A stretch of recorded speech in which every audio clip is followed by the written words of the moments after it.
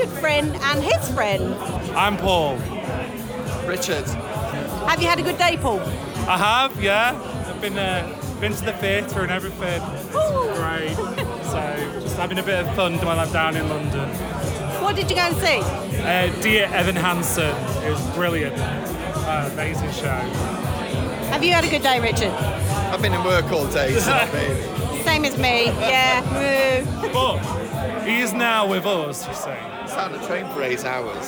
Sat on the train. Very exciting. That is some delay. It's Thursday the 2nd of June, but that was me last night out with my friend Paul and his friend Richard.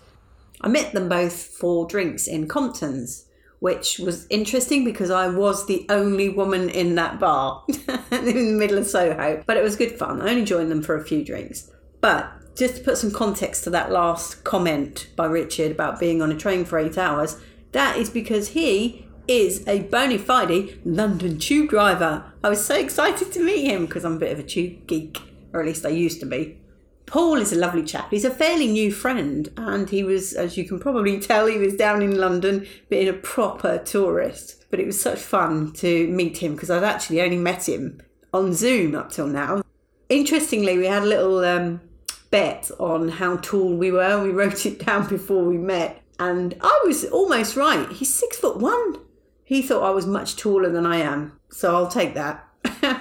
In other news, I am a completely failed Londoner. I didn't go out and see any of the Jubilee celebrations, and I didn't see the flyover because, well, I've been recovering today, shall we say, from partying a bit hard last night.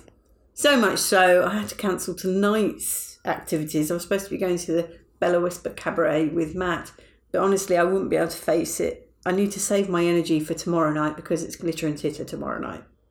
But yeah, totally failed Londoner. Can you believe it? Platty Joobs celebrations going on.